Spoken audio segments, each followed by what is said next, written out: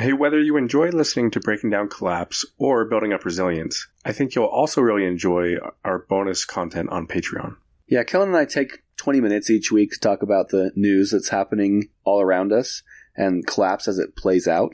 We like to have a little fun with it, but also make sure that you're aware of what's going on in the world of Collapse. We look forward to having you join us there. The link to join us on Patreon is in the episode description. Millions of people have lost weight with personalized plans from Noom. Like Evan, who can't stand salads and still lost 50 pounds. Salads generally for most people are the easy button, right? For me, that wasn't an option. I never really was a salad guy. That's just not who I am. But Noom worked for me. Get your personalized plan today at Noom.com. Real Noom user compensated to provide their story. In 4 weeks, the typical Noom user can expect to lose 1 to 2 pounds per week. Individual results may vary. Hey, it's Ryan Reynolds, and I'm here with Keith, co-star of my upcoming film, If, only in theaters May 17th. Do you want to tell people the big news? All right, I'll do it. Sign up now and you'll get unlimited for $15 a month and 6 months of Paramount Plus Essential Plan on us. MintMobile.com/switch. Upfront payment of $45 equivalent to $15 per month. Unlimited over 40 gigabytes per month. Face lower speeds. Videos at 480p. Active Mint customers by 531.24 get 6 months of Paramount Plus Essential Plan. Auto renews after 6 months. Offer ends May 31st, 2024. Separate Paramount Plus registration required. Terms and conditions apply if rated PG. It's that time of the year. Your vacation is coming up. You can already hear the beach waves, feel the warm breeze, relax, and think about work. You really, really want it all to work out while you're away. Monday.com gives you and the team that peace of mind. When all work is on one platform and everyone's in sync, things just flow. Wherever you are, tap the banner to go to Monday.com.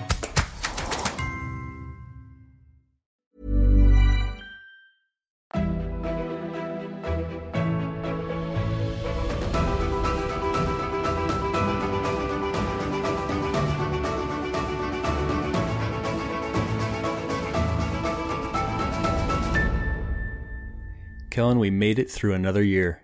I feel like that's a big accomplishment, actually. Like, all of us, you and me, Corey, everybody who's listening, we've made it through 2021. Yeah, I think there's no denying that stuff is whack. Things are weird. It's chaotic. There's a lot going on, and stuff is accelerating. You know, if we had started this podcast in 2015 and we were just over a year in, mid 2016, like 2016 was weird. Trump became president and there was a while there where there was like clowns and everybody was afraid of clowns. I don't know if you remember that. Yeah, it was like all over that random clowns were just appearing in the woods and scaring people and people were like actually freaked out about it. Anyway, that was the weird of a few years ago, right? And of course, I'm downplaying a little bit. There was still a lot going on, but 2020 and 2021 have just been sort of a paradigm shift into what pretty intense years can look like. And that being said, they've also not been anything compared to what we can expect in the future. So the purpose of today's episode is to kind of recap what we've seen in the year 2021, obviously specifically as it relates to Collapse. And then at the end, just for fun, we may talk a little bit about sort of our ideas of what the future might look like, what we might expect from 2022. And I think we'll just make this an annual thing where the last episode or so of the year, we'll just do this over and over again, and in that way sort of chronicle the years as they come. With somewhere between 7 and 8 billion people on the planet, there are so many things happening simultaneously all the time, both good and bad. There were plenty of good things that happened during 2021, but you're right that from a Collapse perspective, 2021 was a significant year, and it seems that we're accelerating on this dangerous path that we're on. You may remember that to start the year, January 6th, some very interesting things happened in the United States. Yeah, if you listened to last week's episode with Haven McVarish, the events of January 6th, I think, are a very accurate sort of depiction of the state of politics in the U.S. Yeah, and if I go ahead and assume that we've got people who are on both sides of the political spectrum listening to this episode, either way, right, whether you think someone who should have won the election didn't, or whether you think someone who didn't win is making false claims that they should have, in either case, you're alarmed about the state of our democracy. And so the January 6th insurrection or Capitol riots or whatever you want to call it was a big indicator of a lot of the political tensions that are taking place. But when you talk about threats to democracy, the U.S. wasn't the only place in the world who saw some serious issues. You think about India, a number of things that happened there, Brazil, there were coups in Myanmar, and Chad, and Mali, and Guinea, Sudan. China was really tightening its grip on Hong Kong. You may remember that there were thousands of protesters arrested in Cuba. And on top of that, there was just a lot of tension and conflict globally anyways. You may remember hearing about, 55 people being killed and 50,000 more were displaced in this conflict that took place following border disputes between Kyrgyzstan and Tajikistan. You might also remember Israel hitting the Gaza Strip with airstrikes while Hamas increased its rocket fire, and that was after Israel had begun displacing Palestinians. That was a big deal, but I know for me, it's easy to forget about. Anyways, when it comes to conflict, internal political conflict within nations and international conflict between nations, there weren't any huge world wars or anything like that, but there was a lot of tension. And conflict has always been around, right? It's not necessarily a new idea to say that we are collapsing because there is conflict. However, we do know that as collapse continues, conflict will get worse as there's more strain and competition for resources, especially resources necessary to life like water and food, as there are economic and financial issues, and as all of these things just heighten the already existing, ethno or nationalistic type tensions, it just ratchets up and makes conflict so much more likely and so much more devastating because there's so much more on the line. And we're seeing, while there were some things where tensions sort of ratcheted up and then de-escalated, at least momentarily, like in Israel, for example, there are other areas in which we're seeing these tensions ratchet up and there is no de-escalation. So with things like Russia on the border with Ukraine and the threat of China regarding Taiwan, issues between Belarus and Poland, besides the one that Kellen's already mentioned and that I mentioned, there's just so much of it going on. And who knows what sort of conflicts will take place, if it's ones that we already see where those tensions already exist, or if there will be new conflicts that come out of nowhere, we don't know. But there's no doubt many different places to keep an eye on as we continue into the future. Yeah, when you talk about some of those conflicts that haven't de-escalated and we're still waiting to see exactly how they play out, I think of the United States' relationship with Iran, especially around their nuclear developments and them wanting us to lift previous sanctions and us trying to reach a deal, but diplomacy hasn't really worked out very well. And some estimates say that they are only a month away from having weapon-grade nuclear uranium and the ability to ratchet up their nuclear threat. I also think about the fact that, if you remember, the U.S. had been set to withdraw from Afghanistan, and as they were withdrawing, the Afghanistan National Army collapsed and the Taliban overran the country. And there were so many deaths and $2.3 trillion spent over the course of 20 years with the U.S. in Afghanistan. And yet things seem to have returned to the kind of conditions we were seeing from the Taliban previously. There's also Ethiopian civil war. In the summer, in June, after conflict that had kind of gone up and down in the region, the Tigray People's Liberation Front recaptured Tigray's capital, Mekelle, from federal forces, and militias have been making their way across the area, and they've been cutting off some supplies. It's a total mess there. 2 million Ethiopians have been displaced, and there have been terrible war crimes committed on all sides. I also think about this security pact between Australia, the UK, and the United States, and it's enabling Australia to build its first nuclear-powered submarine fleet. It'll take a long time for them to do that, but the common consensus is that this is in an effort to counter the influence of China. I'll read one more statement just while we're talking about some of these international relations.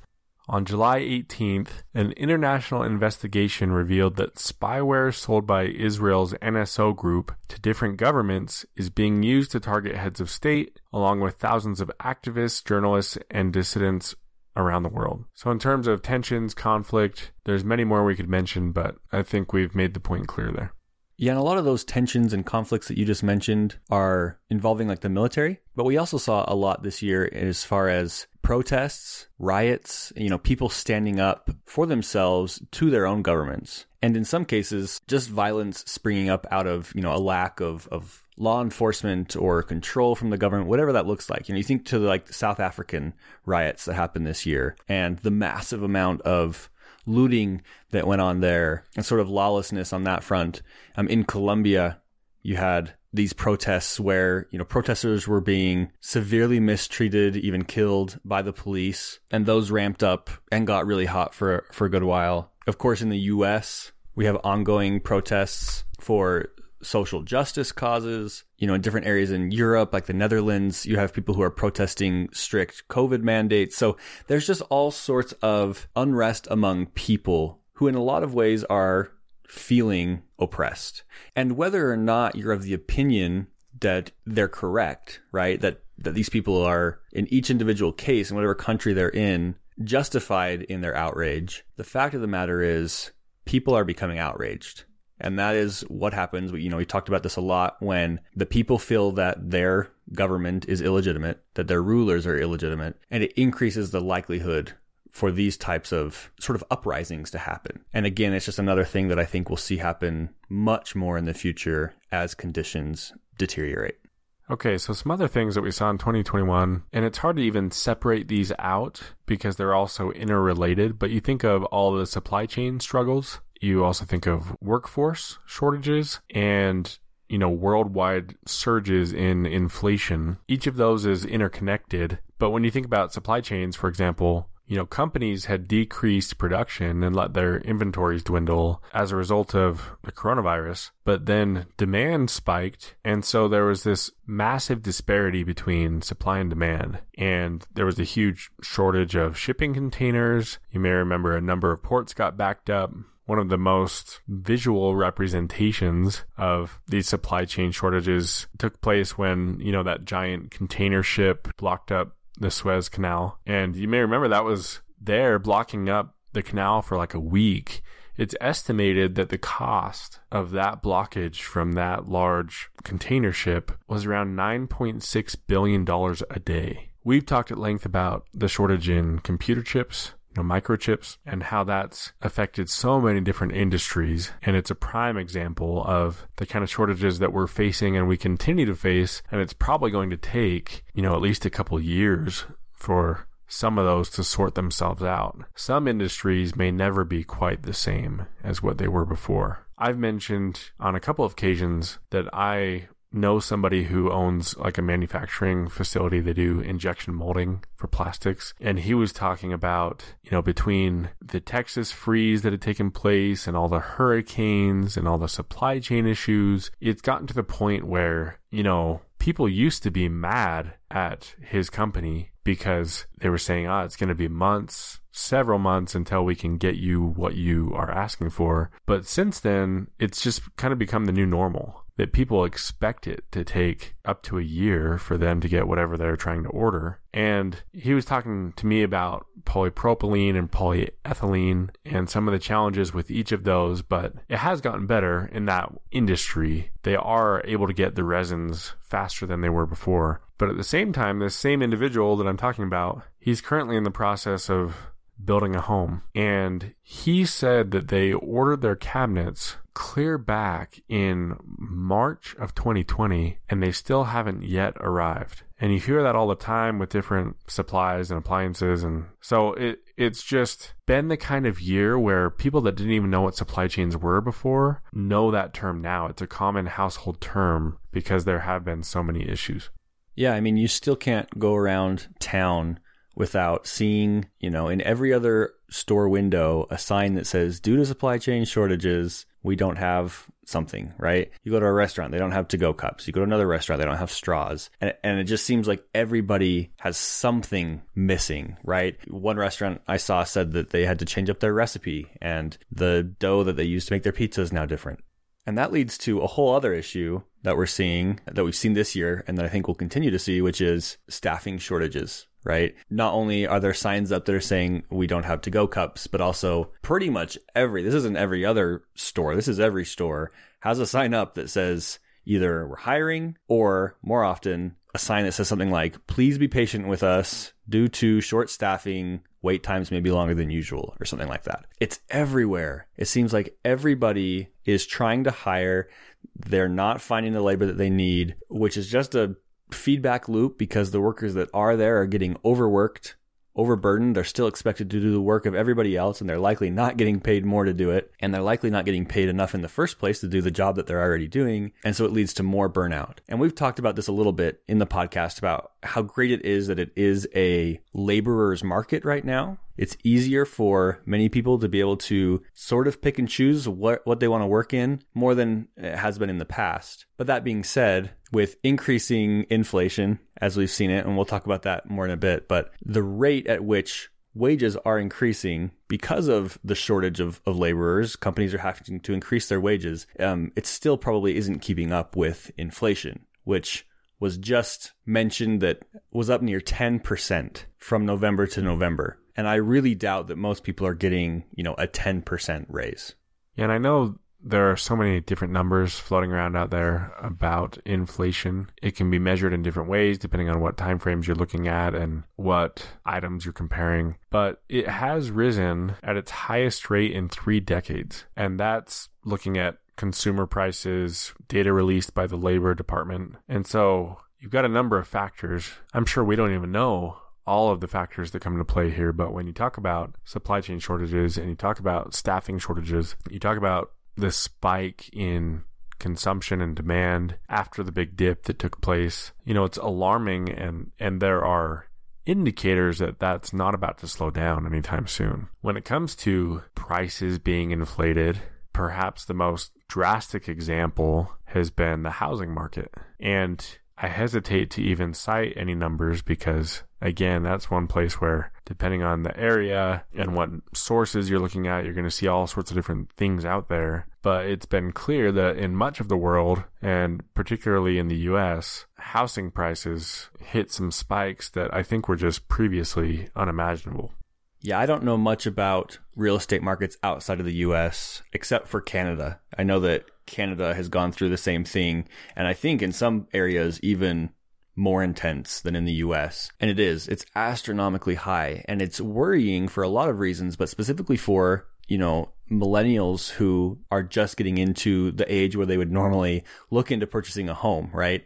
Suddenly, the house that they could have afforded before, it's 50% higher or more than it was. And if that's not bad enough, rents have also gone up. So now you've got increased costs for mortgages, increased costs for rents, and not an increase in wages to make up for it. So it's putting this more intense crunch on the working class. But meanwhile, the landlords who bought their house a decade ago and are renting it out are now able to charge these just outrageous rents and make awesome profits on it. And I think you're thinking about landlords, kind of ma and pa, small town landlords that maybe have a couple of properties. But one interesting shift is, like you said, a lot of people that normally would be buying homes right now, because they can't afford it, they're instead either purchasing townhomes or condos or are just renting. And there's been this consolidation where large, wealthy individuals and corporations have been buying up properties and are taking advantage of the fact that so many people are renting. It kind of goes to that saying, you'll own nothing and you'll be happy.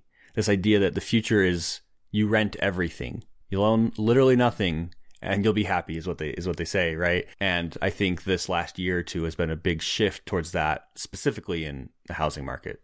Well, and that just leads into the fact, we won't go into it in detail, but wealth disparity, the wealth gap, is at what I consider a really extreme spot right now. Over the last couple of years, 2020 and 2021, there's been this widening of the wealth gap. The wealthy have gotten so much wealthier. You talked about kind of the crunch on the middle class and the disappearing of the middle class, and that's something I think we can expect to continue to see. When it comes to any of these big financial, economic issues, I'm grateful that at least here in the US, we're not dealing with what many other countries are. There have been, in 2021, some huge economic challenges in different parts of the world. I think of Lebanon, for example, where they've basically had this economic collapse. I think about the economic hardship that has resulted in a lot of mass migrations during 2021. And economic hardship isn't the only reason, but think about Haiti. And between all of the economic hardship that they were facing, political events, and natural disasters, Haiti's president was assassinated, and then they had that massive earthquake, and we got this huge influx of Haitian migrants trying to get into the US and into other countries. One statement from an article I read today says, by October, the number of people entering the United States illegally had hit 1.7 million over the prior year, the highest number since 1960. It also said the European Union saw a 70% rise compared to 2020 in the number of people entering illegally, with critics arguing that the EU was failing its duty to help migrants. So we're talking here about all these interrelated issues, but these are the kind of things we've mentioned in the past we expect to see more and more with climate change and increasing conflict and economic issues. It makes sense that we're going to see more and more of these kind of mass migration events. Yeah, and there are just a ton of different reasons why mass migrations could happen. From everything that we've talked about so far, political tensions, economic stresses, supply chain shortages, whatever it is, there's so many. But I think the biggest reason that we'll begin to see mass migrations is from climate change. And I had made a list kind of throughout the year and then doing some research and looking back on what happened this year in 2021, climate and weather-wise. And there is just more than we can talk about in an hour or 2 hours in this podcast, right? You know, I'll just read off a few and then we'll touch on some more specific numbers on certain things. But you alluded earlier to the snowstorm in Texas, which is it just caused so much damage and was a result of an altered jet stream, right? The Arctic was abnormally warm. It altered that jet stream and it made that cold front hover for much longer than a cold front normally does.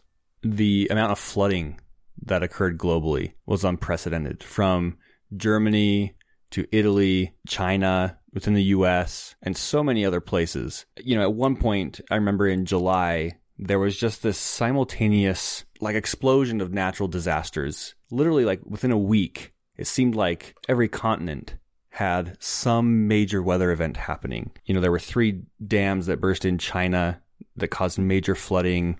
Germany, Belgium, Turkey, New Zealand all flooded. There were wildfires happening in the US, in Canada, and Siberia. It was just sort of this chaotic month altogether. Greece had some of their largest wildfires. We had issues with the atmospheric rivers, both in California as well as British Columbia. We did full episodes on those that dumped catastrophic amounts of rain. And then we have the example of the tornadoes just this week from when we're recording this. By the time the episode comes out, it will have been a couple of weeks, of these tornadoes that touched down in the US and the records that one of them broke. For example, you know, the Quad State tornado, as it's been called, which was the first tornado to make its way through 4 different states, traveling 200 plus miles and racking up a cost that was in the multiple billions in the month of December, which isn't unheard of to have tornadoes in the month of December, but it's certainly not the most active time for tornadoes in the year. With that being said, when it comes to the cost of climate disasters, you know, the numbers that I have here are specifically for the US, but it says that since 1980, there have been 308 natural disasters costing over $1 billion in the US, and each year they adjusted for inflation.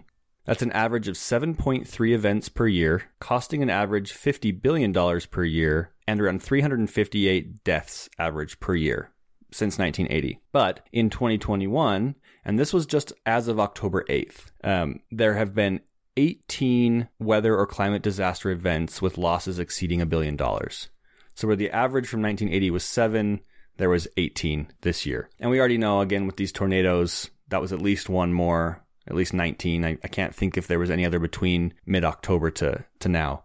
It says these events included 1 drought event, 2 flooding events, 9 severe storms, 4 tropical cyclone events, 1 wildfire event, and 1 winter storm event. Overall, these events resulted in the deaths of 538 people and had significant economic effects on the areas impacted. So a year that was well above average in regards to the number of deaths caused, the number of events that cost over $1 billion, and the total accumulated cost of those events. One article on insurance in the U.S. stated that costs were up 24% this year on natural disaster claims over the previous year. So there are just so many different ways to look at the effects of natural disasters, the consequences of climate change. You can look at it from a human toll, the cost of lives. You can look at it from a financial cost. You can look at it from a resource perspective, the amount of physical resources, but also labor, the opportunity cost of having to fix these things every time over and over and over again. You can also look at the effect that it has on supply chains. We mentioned that earlier, but you think about these tornadoes, for example, that ripped through warehouses, that cut electricity, destroyed countless numbers of semi-trucks. There was one article regarding the tornadoes where they were saying specifically that the increase in tornado activity that's expected because of climate change, just that in and of itself could have a serious impact on supply chains in the US. And then you consider, everything else from hurricanes to flooding. You think of the heat waves that hit the Pacific Northwest and what that did to roads, what it did to, we talked about how there were like cables that were melted and the infrastructure damage that it caused. Flooding in British Columbia and the fact that Vancouver was pretty much cut off from every side because their roadways were washed out. So there's definitely no shortage of examples of weather-related disasters that happened this year. And while we can't specifically point to each one and say, that only happened because of climate change, it is clear and it is apparent that climate change is making these disasters more likely, so more frequent, but also more intense. And it certainly plays a role in the overall outcome. Yeah, if all the other things going on in the world weren't enough to make people feel like the Earth is a kind of scary place to live, all of the weather events alone, the extreme weather events, the climate issues, like you said, it's increasing so rapidly and it's causing so many problems for individuals and communities and especially for societies that, it feels like we're almost always in a state of crisis. It makes me think about the IPCC report that came out this year, in which they used much stronger language than they ever have before. And they outlined not only all the problems that we're seeing, but what that means for us if we don't make any changes. And there was a lot of talk in 2021 about changes. President Biden, right from the start of his presidency, committed to rejoining the Paris Climate Agreement. China agreed in September to discontinue financing coal-fired power plants overseas. There was the big COP26 event, the meeting in Glasgow, in which all these countries pledged to take steps to address climate change. And all of that's great. I hope that results in action. In the coming years, we'll see if those are anything more than just agreements. One statement I saw in an article I thought was interesting. It said, even as President Biden pushed Congress to address climate change in a major infrastructure bill, he asked OPEC to increase oil production in a bid to lower gasoline prices. And that just speaks to the dilemma that we're in. In order to prop up one aspect of society, the economy and our growth and production and everything we're trying to do there, it comes at the detriment to society in all of the issues we're seeing as a result of climate change. Yeah, it's the catch-22 that we talk about frequently and is the main reason why real action on climate is not going to be taken. And it's that in order to reach net zero, in order to prevent hitting 2 degrees Celsius, that sort of thing, it would require a severe decrease in consumption. It would require a degrowth, right? Which would mean ceasing the extraction and processing of fossil fuels, which of course would in the end mean an absolutely devastated economy. And no president is going to carry that out.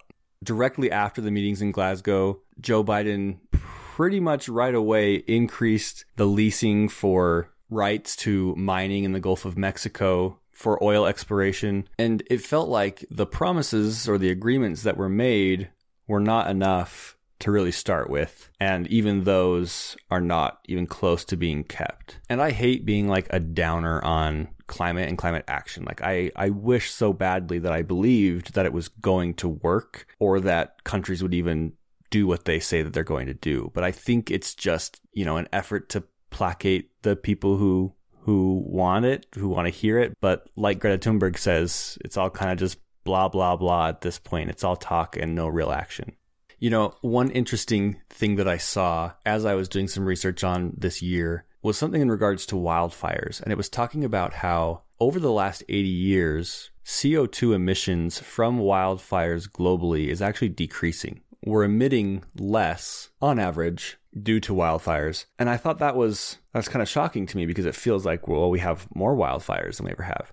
Turns out that the reason that we're having less emissions from wildfires is because there's less wild land in which to have fires, because we're increasingly converting that land to agriculture. It was saying the net emissions of the land itself is not going down because the agricultural methods are so high in emissions. It's just that the actual emissions that are attributed to fires is decreasing. So that was interesting.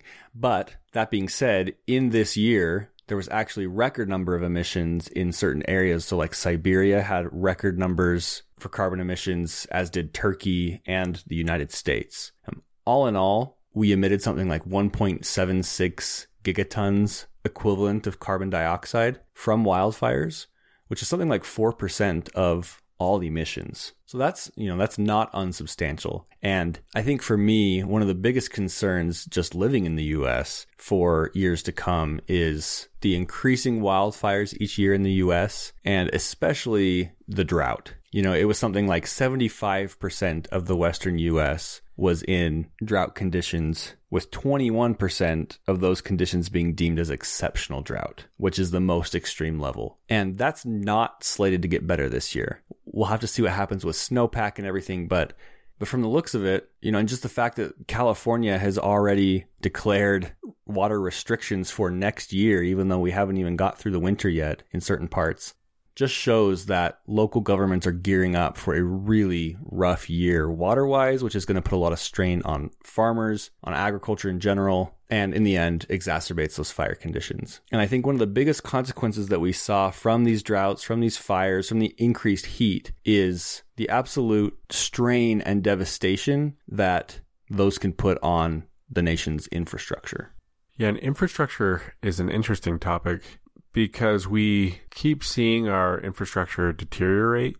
You know, we've talked about the report from the Army Corps of Engineers and how it would just take trillions of dollars to really get our infrastructure up to where it should be, at least here in the US. I know the condition isn't much better in most other places in the world. You know, that makes me think of the Surfside condominium building collapse that took place in Florida. Some of those issues that caused that building to collapse, you know, there were a number of factors there, but it can be partly attributed to sea level rise and the way that that's kind of eating away, eroding some of these structures beneath the ground.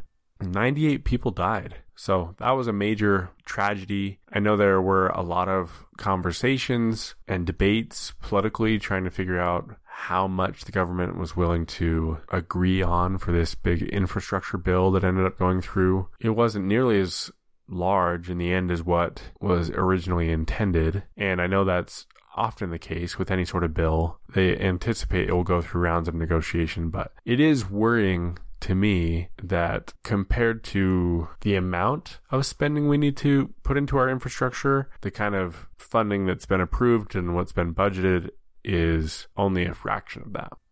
So we've just talked about a lot of things from 2021. Obviously, it wasn't comprehensive. There's so much that we didn't talk about, but I think the things that we've highlighted demonstrate what a wild year it really has been. So if you're listening to this, take a big breath, pat yourself on the back. You made it through 2021.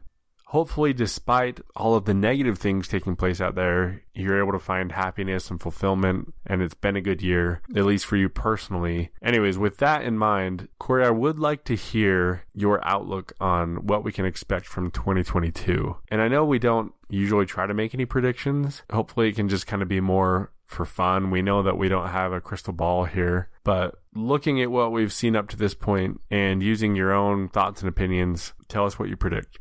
Yeah, I think it's important to really accentuate what you said about this just being fun, because we've talked a lot in the podcast about how neither of us are experts in any of this. I have no idea what's to say, what's to come. Nobody does. But I just kind of sat down, on the subreddit every year they do what are your predictions for 2022? And I think it's fun to just write them up. So I did that, gun to my head, what's going to happen in 2022? What does it look like? Don't make any choices in your life based off of what I'm about to say. But honestly, I think this next year, I think there will be a lot of unexpected and intense things that'll happen. But for the most part, I think when it comes to like the economy, I think things are going to regulate. I think people will look at this year's economy in 2022 and at least from like a media standpoint, they're going to call it a strengthening economy. It's going to look like everything's going up, right?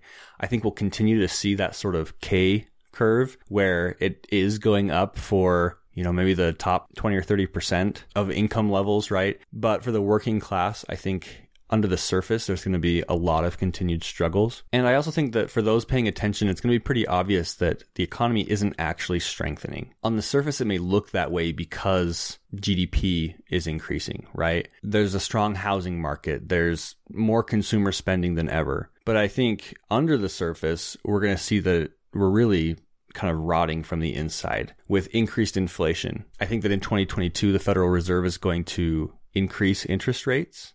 I think they're kind of backed into a corner and are going to have to do that. But typically the reason they do that is to fight inflation, which is why they're now at the point where they're feeling like they have to. But the purpose for low interest rates is to stimulate the economy. And so I think, in my opinion, I think we're headed towards a bit of a stagflation period in which after they've increased interest rates, it could hamper that thriving economy. And towards the end of the year or maybe into the next year, we start to see a little bit more of a decline again.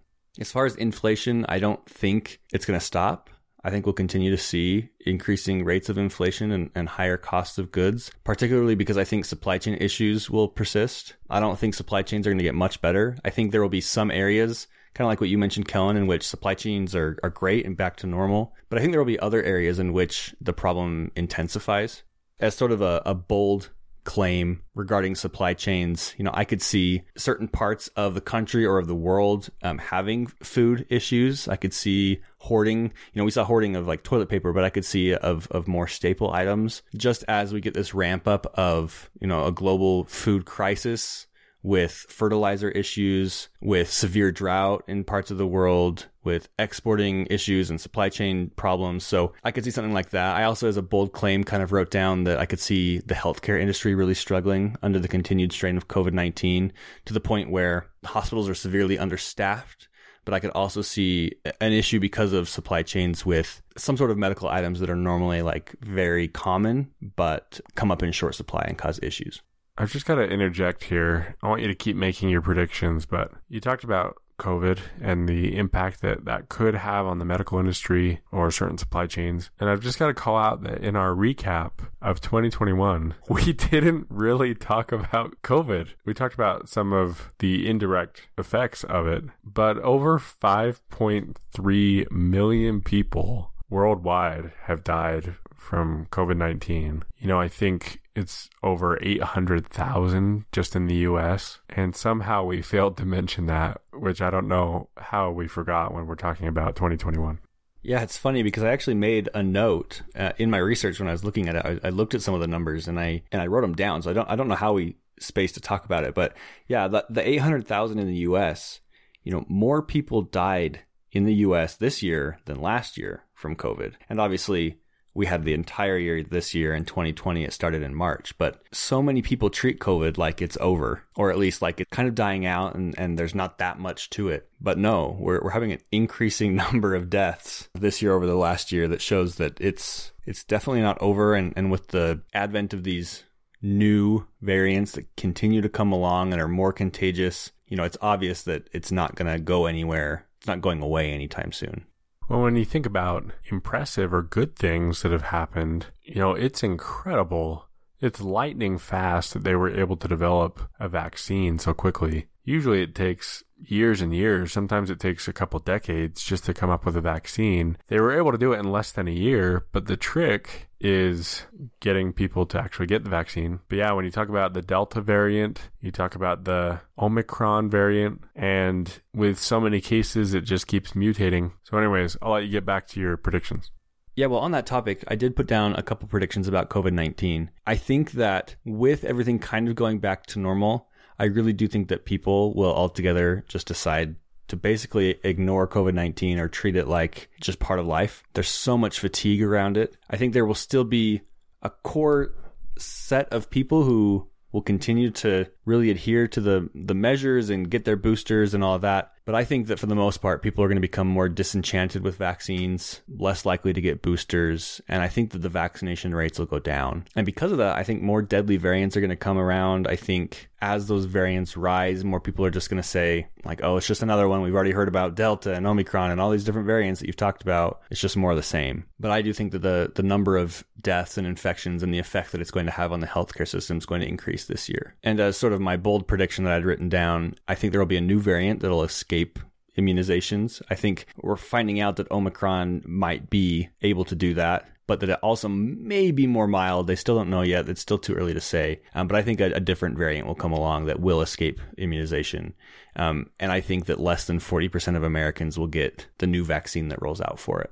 So some of the other predictions, around housing market, I put that I think it's going to remain stubbornly strong.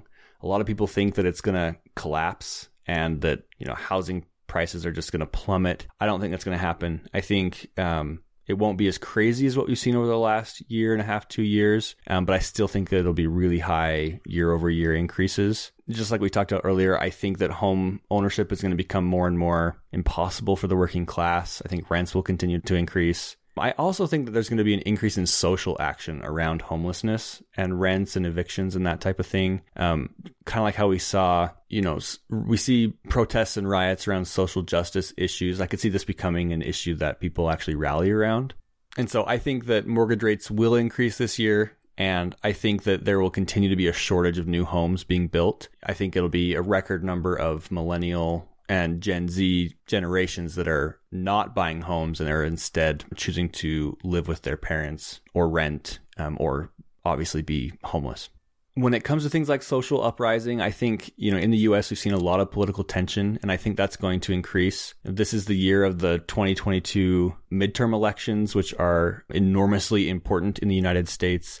I think that because of what happened with Kyle Rittenhouse and that whole situation and the verdict there, I think we'll see an increase in violence at protests. I think because of the way that the legal system works, I think people will try and take advantage of that and make claims of protecting themselves, right, in order to enact violence on others.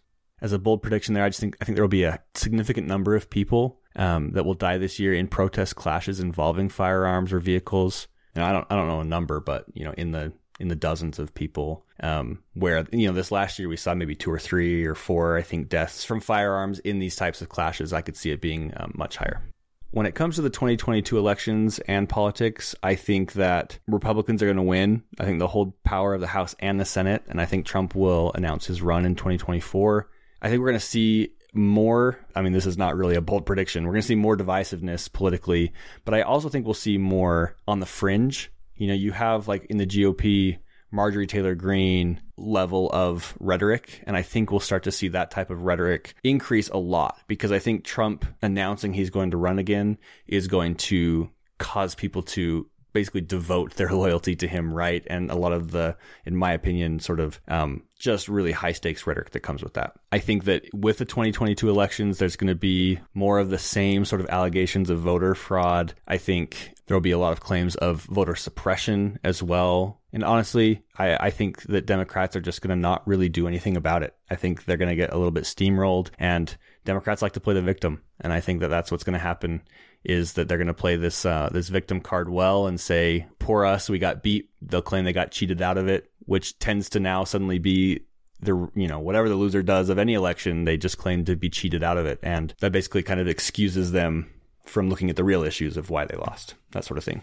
And then the last thing that I noted here as kind of a specific prediction was around energy and gas prices. Last year, I'd kind of predicted in the subreddit that gas prices were going to increase pretty sharply and that wasn't going to last a really long time, that people's tolerance for those really high prices was going to be low and then it would come back down. And I think that right now we're in the peak of those high prices, or at least the last couple months we have been. And then I think they will come back down. And I think they'll come down significantly, at least in the first part of this next year. And not because demand is decreasing, but that supply is slowly catching back up. That maybe investments back into oil extraction and things like that is catching back up to what demand needs it to be. I also think part of it is, Joe Biden's efforts in releasing reserves and putting more pressure on OPEC to get them to increase the pace of production. In the end, though, I don't think that the low prices are going to last very long. I think that towards the middle to end of the year, I think we'll start to see increases again. And I think there'll be pretty significant increases. And I think that as a side prediction, and maybe another bold prediction, I think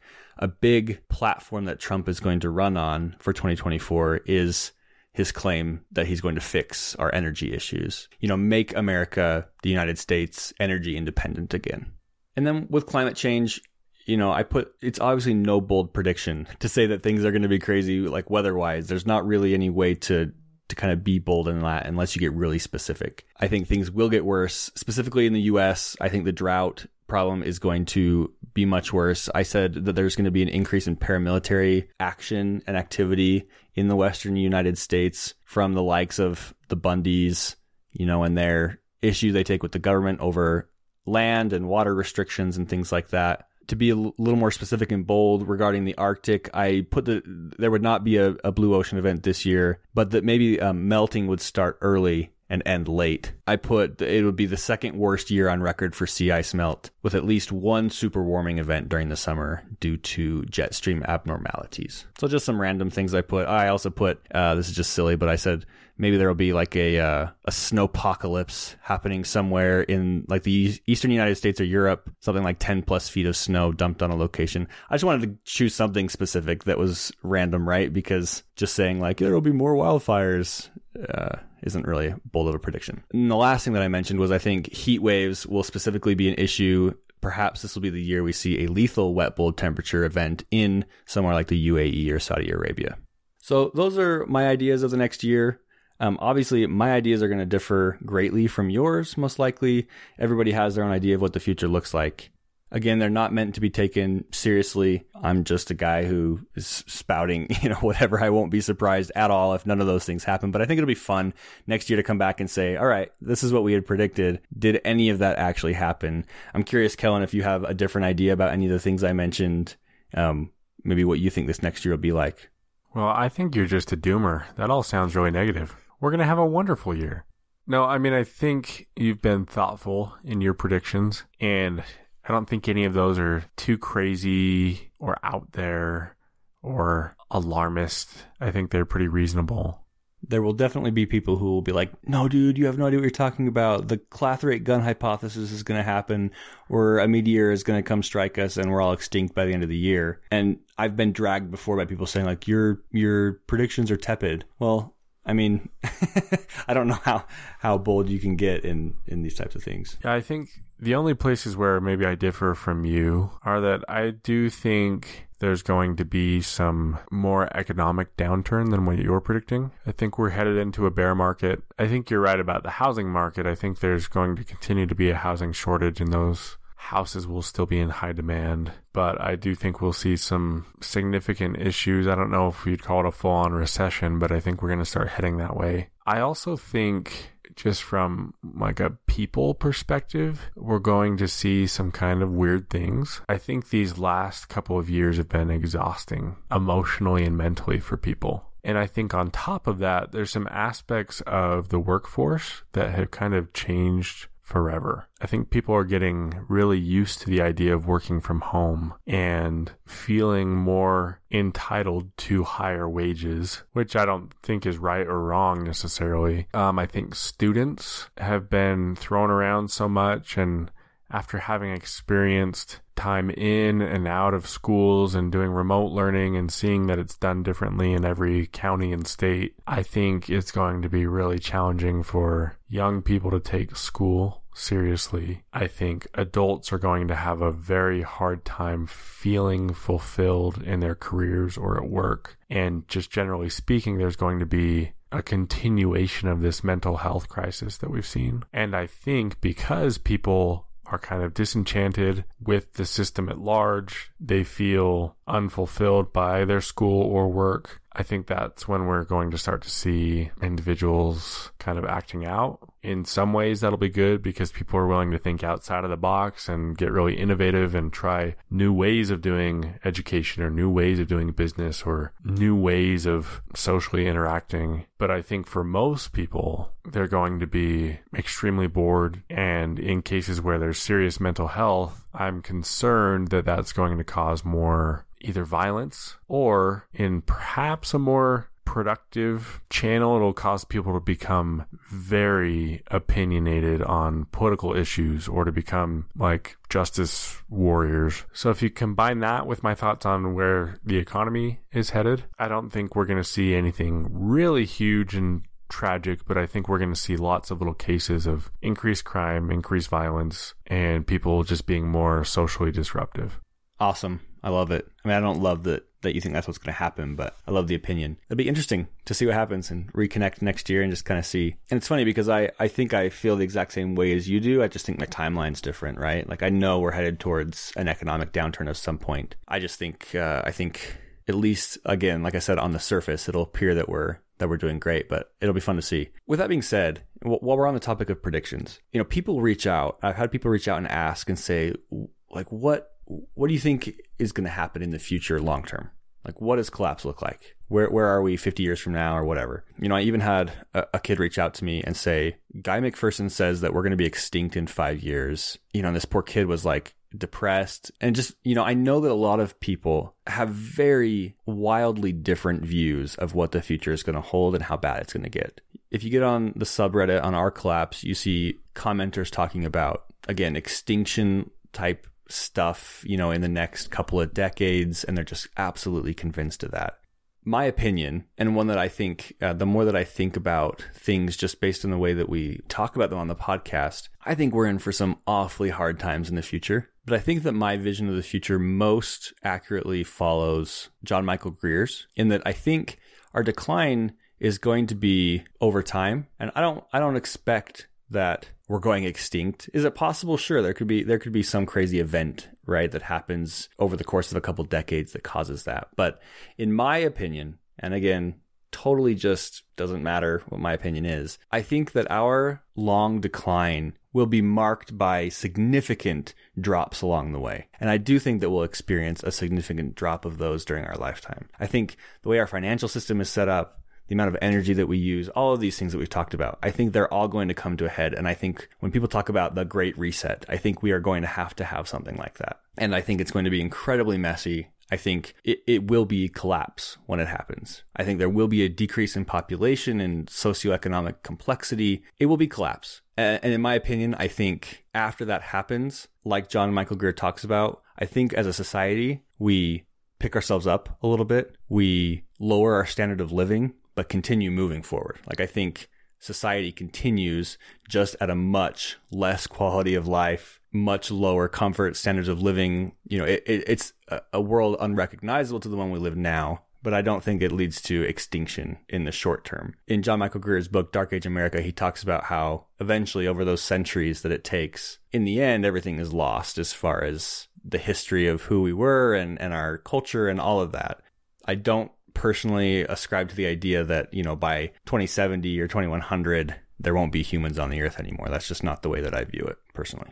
Yeah, I think what you're saying is consistent with what you've told me all along. Right from the start, you told me that collapse doesn't mean extinction. And in defining collapse, you've always talked about it being something that takes time. That even the word itself, collapse, can be a bit of a misnomer because it's more of a gradual decline with, like you said, significant drops along the way. I think even as I hear you describe it, I'm still perhaps more optimistic than you. I think we're going to face unprecedented difficulties. I think we will adapt and innovate, but I think we're going to face things in the future that are more difficult than what we've faced in the past. And I do think it's going to result in wide-scale suffering, people going hungry, political issues and international conflict and global systems changing. And I think it's going to be very messy, like you're saying, and I think it's going to be very painful. But I think we will continue to have a lot of the same technology, in some ways, a lot of the same complexity that we have built up. But regardless of whether somebody thinks it's going to be much more extreme or much more mild, I think along the way, there's been a lot of evidence presented on this podcast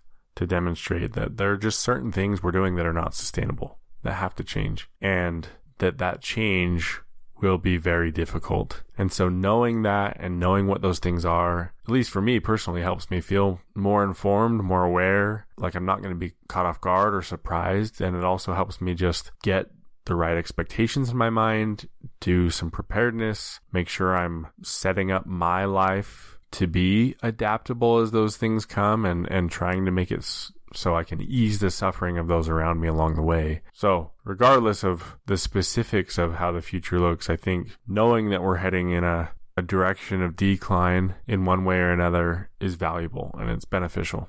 Yeah, I totally agree. We talked about in an episode early on how the future, in almost every case, whatever it is that might trigger a severe decline, it's just going to look like a depression, right? Like a serious economic issue. Because economics is how our problems present themselves, because we've tied all of these things to money. And so my idea of the future and sort of this really tough time that I talk about, this big drop, to me just looks like a major depression, but one that lasts decades, in which there's a lot of hardship and strife. And it sounds like what you're saying, your idea is that there's change over time, but we're more adapting to things. It might just be more gradual. But like you said, either way, no matter what it is, no matter what the future looks like, just having an idea of what problems are presented to us helps us to know what we can do, what we can expect, how we can sort of brace ourselves for that, prepare ourselves mentally and physically. And that, for me personally, brings a significant level of comfort. If you were put off by this episode, especially the last bit where we were speculating, rest assured, we're not going to start speculating on the podcast. I think we'll leave that to one episode a year, the very last episode of the year, where we recap what happened that year and make our predictions for the next. Other than that, we will keep it to pure facts and science as we know it, and leave our own sort of personal thoughts and ideas out of it. Yeah, I think we do more open thinking in our bonus episodes. So for people that actually enjoy hearing that and that care to know what we think, there's a space for that. You can join us on Patreon. But I think we do want to stick to the original purpose of this podcast, which is to inform and present information, to build awareness without being prescriptive and without being alarmist and without being speculative. Thanks so much for listening. We appreciate it. Even though it's been a crazy, tough year, it's great to have the support of our listeners. We really appreciate you being here every week to listen to us blab on, and we hope to have you here for many years to come.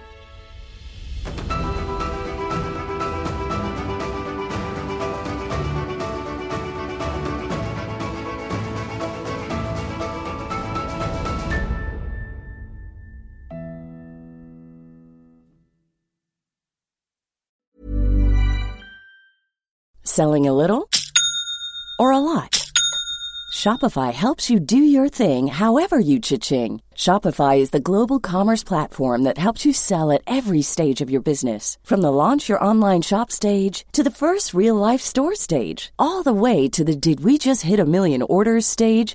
Shopify is there to help you grow. Shopify helps you turn browsers into buyers with the internet's best converting checkout. 36% better on average compared to other leading commerce platforms. Because businesses that grow, grow with Shopify. Get a $1 per month trial period at shopify.com/work. Shopify.com/work. Hi, I'm Daniel, founder of Pretty Litter. Did you know cats tend to hide symptoms of sickness and pain? I learned this the hard way after losing my cat, Gingy. So I created Pretty Litter, a health monitoring litter that helps detect early signs of illness by changing colors, saving you money and potentially your cat's life. Pretty Litter is veterinarian developed, and it's the easiest way to keep tabs on your fur baby's health right at home. Go to prettylitter.com and use code ACAST for 20% off your first order and a free cat toy. Terms and conditions apply. See site for details. Hey, welcome to the Next Wave podcast. Consider us your chief AI officer in your business.